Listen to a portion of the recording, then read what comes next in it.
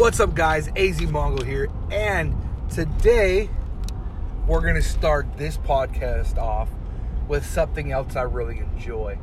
Like I said in the last podcast, that we are going to have a lot of fun in here when it comes to the different subjects that we are going to discuss.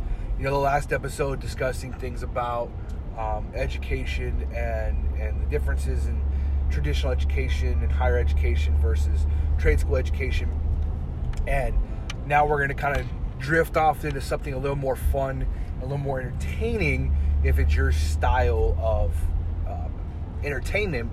And we're going to discuss video game history, video game culture, what causes longevity in video games, you know, the differentiators between video games in the late 80s era and the 90s era, you know, and then even some of them before that when it comes to arcades and arcade games, pinball, what really generationally has caused longevity in some of those games versus how, I'm not going to use the word, I guess in my mind the phrase cookie cutter comes into play, but you know, a lot of video games aren't cookie cutter. I don't want to take away any of the creativity and the work and the skill that goes behind creating a video game in this day and age, in this era.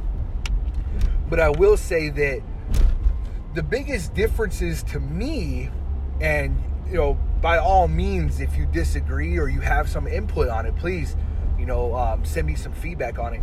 But in my opinion, so me being, like I said last time, 32 years old, you know, the video games I grew up on, my father had a Sega Master System, so I spent some time playing, you know, the 2-button controller, Sega Master System. Don't even have to have a cartridge in the system, and play some of the fun racing games that are on it.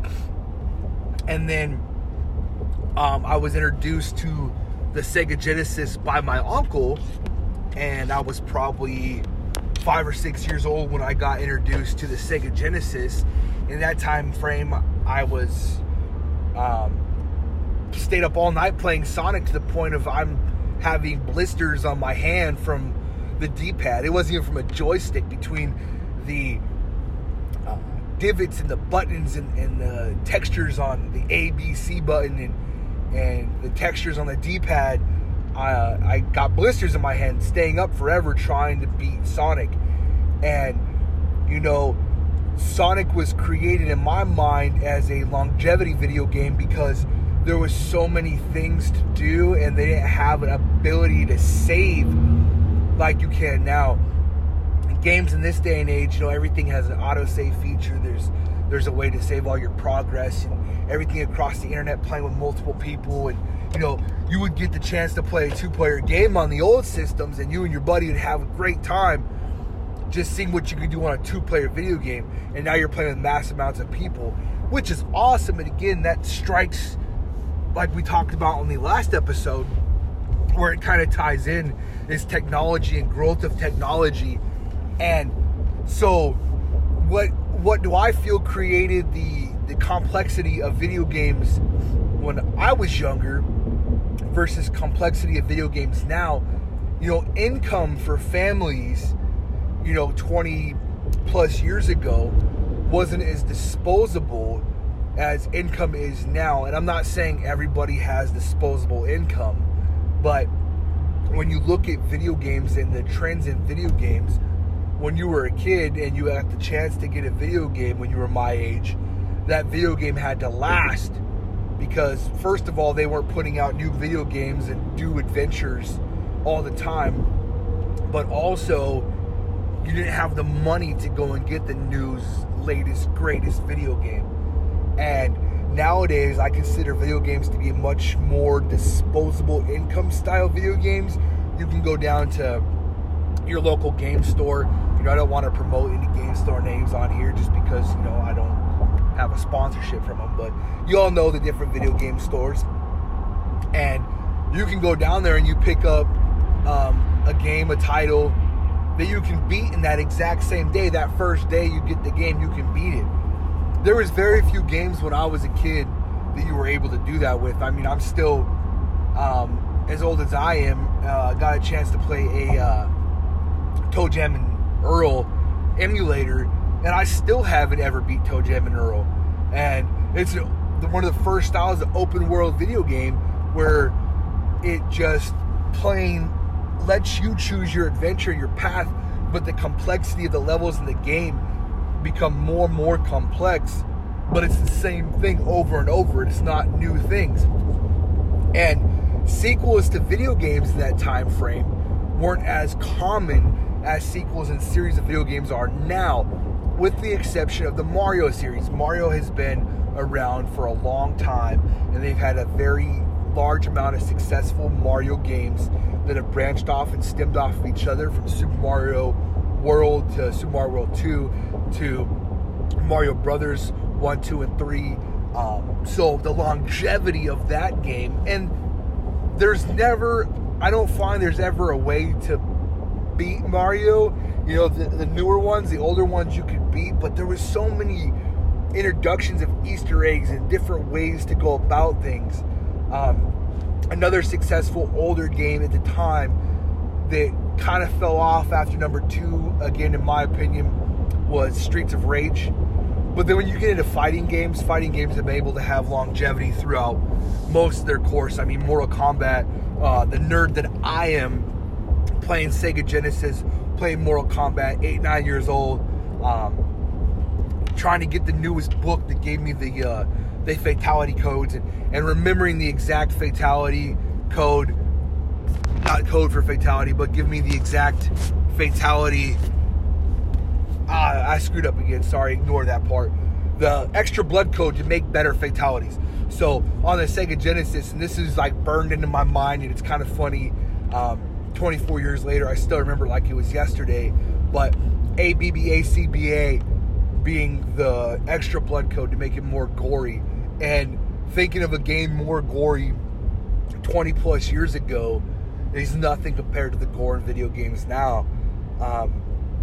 But when it comes to the longevity and having a good series of an older game, look at the progression of those older games. Now, as you move up from the Sega Master System, an unfortunate part for Sega kind of flopping on the Dreamcast. Great concept. They just had too many players in that market that were able to kind of drive sales away from them, in my opinion, with the PlayStation and things of that nature being out. But then you go to handheld video games. Now we got smartphones, and everybody in the world is making a smartphone app and a video game for their smartphone. So, you know, moving and progressing to that time frame and multiplayer games is really where the expansion is. Now, to me, longevity being held in multiplayer games will break down into where the internet unearthed, and when gaming became a plethora of experience through the internet. And what I find intriguing about that knowledge is, so I look back to some of the games I enjoyed that I spent most of my childhood nerding out on, would be, you know, the Diablo series from Blizzard. So you got Diablo 1, Diablo 2, Diablo 2 LOD, you know, StarCraft. And there are a lot of these games with the time frame it takes before they start and make a new expansion, a new drive with that. And then they took something like Warcraft, and Warcraft went from, you know, just a basic RTS, in my opinion, and Warcraft and StarCraft are more like an RTS.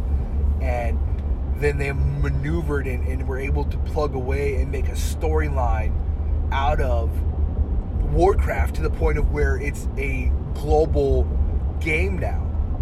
And then when you talk about that global game, they even had the chance to make a movie, which is one of the first styles of a video game movie, aside from, I think, you know, Judge Dredd, and a few of those games were movies first.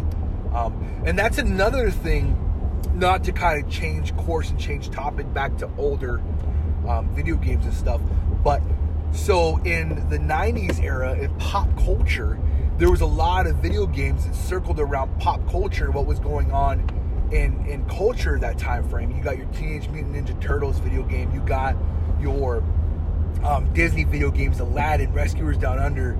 I want to say that Tailspin even had a game, and Darkwing Duck. So you had all these icons, iconic TV series, or The Lion King. So a lot of these iconic things within the Sega realm on a system, and they were fun. They weren't weird or strange. Graphically, for their time, they were amazing. So the longevity behind that is based on creating great content. And so what I found too, now we're going to kind of shift back forward to the future. So with video games and longevity of video games here in the future, I believe that video game creators and content creators came up with this genius idea, and I don't know whose idea it was to do it, but public beta testing was a genius way to not only market their product, but have to spend less money on paying people to test their games, because people are paying for pre-releases to get access to the betas, and they're able to get feedback from these betas and create a better video game and what people in the world really want. Now, that's crucial to the success of a video game series. It's crucial to the success of an industry to have that feedback from your client base of what they want to see, and then implementing within reason what your clients, what your buyers are striving for is amazing. And that couldn't have been done without video gaming across the internet platforms. And then now what you're finding that becomes a influential part of longevity of video games are video game influencers. So when I talk about video game influencers, thanks to platforms like Twitch and YouTube and other major platforms for people to display content, now it becomes more of a socialized gathering. And with the socialized gathering, people within the video game world are more able to find more people like them. And then with the birth of the internet gaming communities and these platforms, now you have things like what's considered esports, and the birth of esports organizations. You know, clans in video games have been around forever. You know, your video game clan, your Warcraft clan, your whatever. Now with the birth of competitive clans, they're actually getting worldwide recognition to the point of TV shows and TV series. You take something like League of Legends, and their broadcast for their finals in their leagues are in the 100,000 mark of viewers. That shows a lot of interest in your video game. 100,000 viewers, or we'll even say 100,000 players, is minimal in the spectrum of gamers. But then you take your influencers that play certain games that have 30 plus viewers on their channel, that are representing their video game, the sponsorships that come with it. You know, we can compare this back to skateboarding, and when skateboarding really got hot in America, and every teenager wanted to be a skateboarder or a bike rider or a motocross guy, and you see these sponsors popping up. You got 13, 14-year-old kids getting sponsored by these big companies, and then those guys become influencers in the marketplace because every kid wants to be like that successful kid. And that same thing's happening with video gaming. We can even talk about that when it comes to podcasting. You know, you take an influential person in the podcast realm and then idolize them, and then you want to become a podcaster yourself. I think that's a good portion of a lot of podcasters. Now, kind of reel it back in and get out of the rabbit hole. Longevity of games. So one of my two huge games of my childhood was Diablo 2 LOD and RuneScape. Now, Diablo 2 servers are still online, and they still do ladder resets. And so we're looking at just shy of, or maybe just hit the 20-year mark. So for a game to still have servers at a company as large as Blizzard, who focuses so much attention on their newer gameplay, but still have servers available for Diablo 2, that's huge. Now, the content might be minimal and it might be just kind of nostalgic, but it's still there.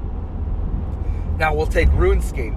RuneScape went through a phase where they moved into RuneScape 3, which was the evolution of combat. I think it's called EOC.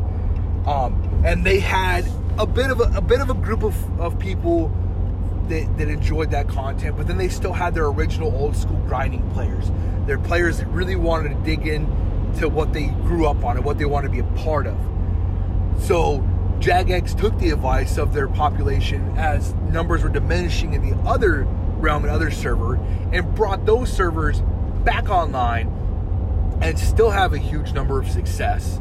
You know, again, almost 20 years later from the evolution of RuneScape 1. Now, what kind of gets interesting about that is we'll take RuneScape's idea of progressing and getting into a whole unknown realm for MMORPGs, right? So RuneScape took on the task of creating a mobile version of their old school RuneScape. Now, that might sound kind of like, oh, that's kind of cool. No. That's extremely cool. For them to create a platform for a game that's X amount of years old that becomes server cross compatible to where you're running your compatibility across your PC servers and your web development servers, to where your progress done on a web application is saved on the same server as your main information. That's huge. It's huge for an MMORPG that's that old to have been so, I don't even know what the word to use for it, but we'll call it future sighted.